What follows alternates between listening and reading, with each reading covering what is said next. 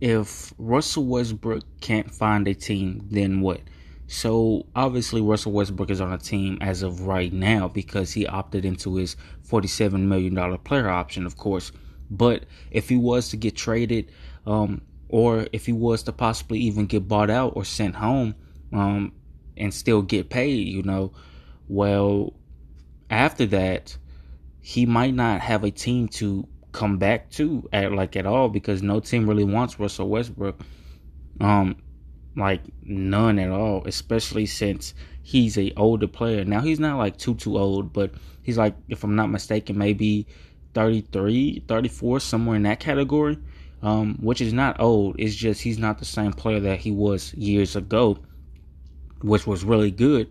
And like I said, I still feel like Russell Westbrook can still do a lot of damage. Of course, he can't go back to his prime, but I feel like if he works on his confidence, and especially if he's on his team for next season, then I feel like he can really do some damage in a good way.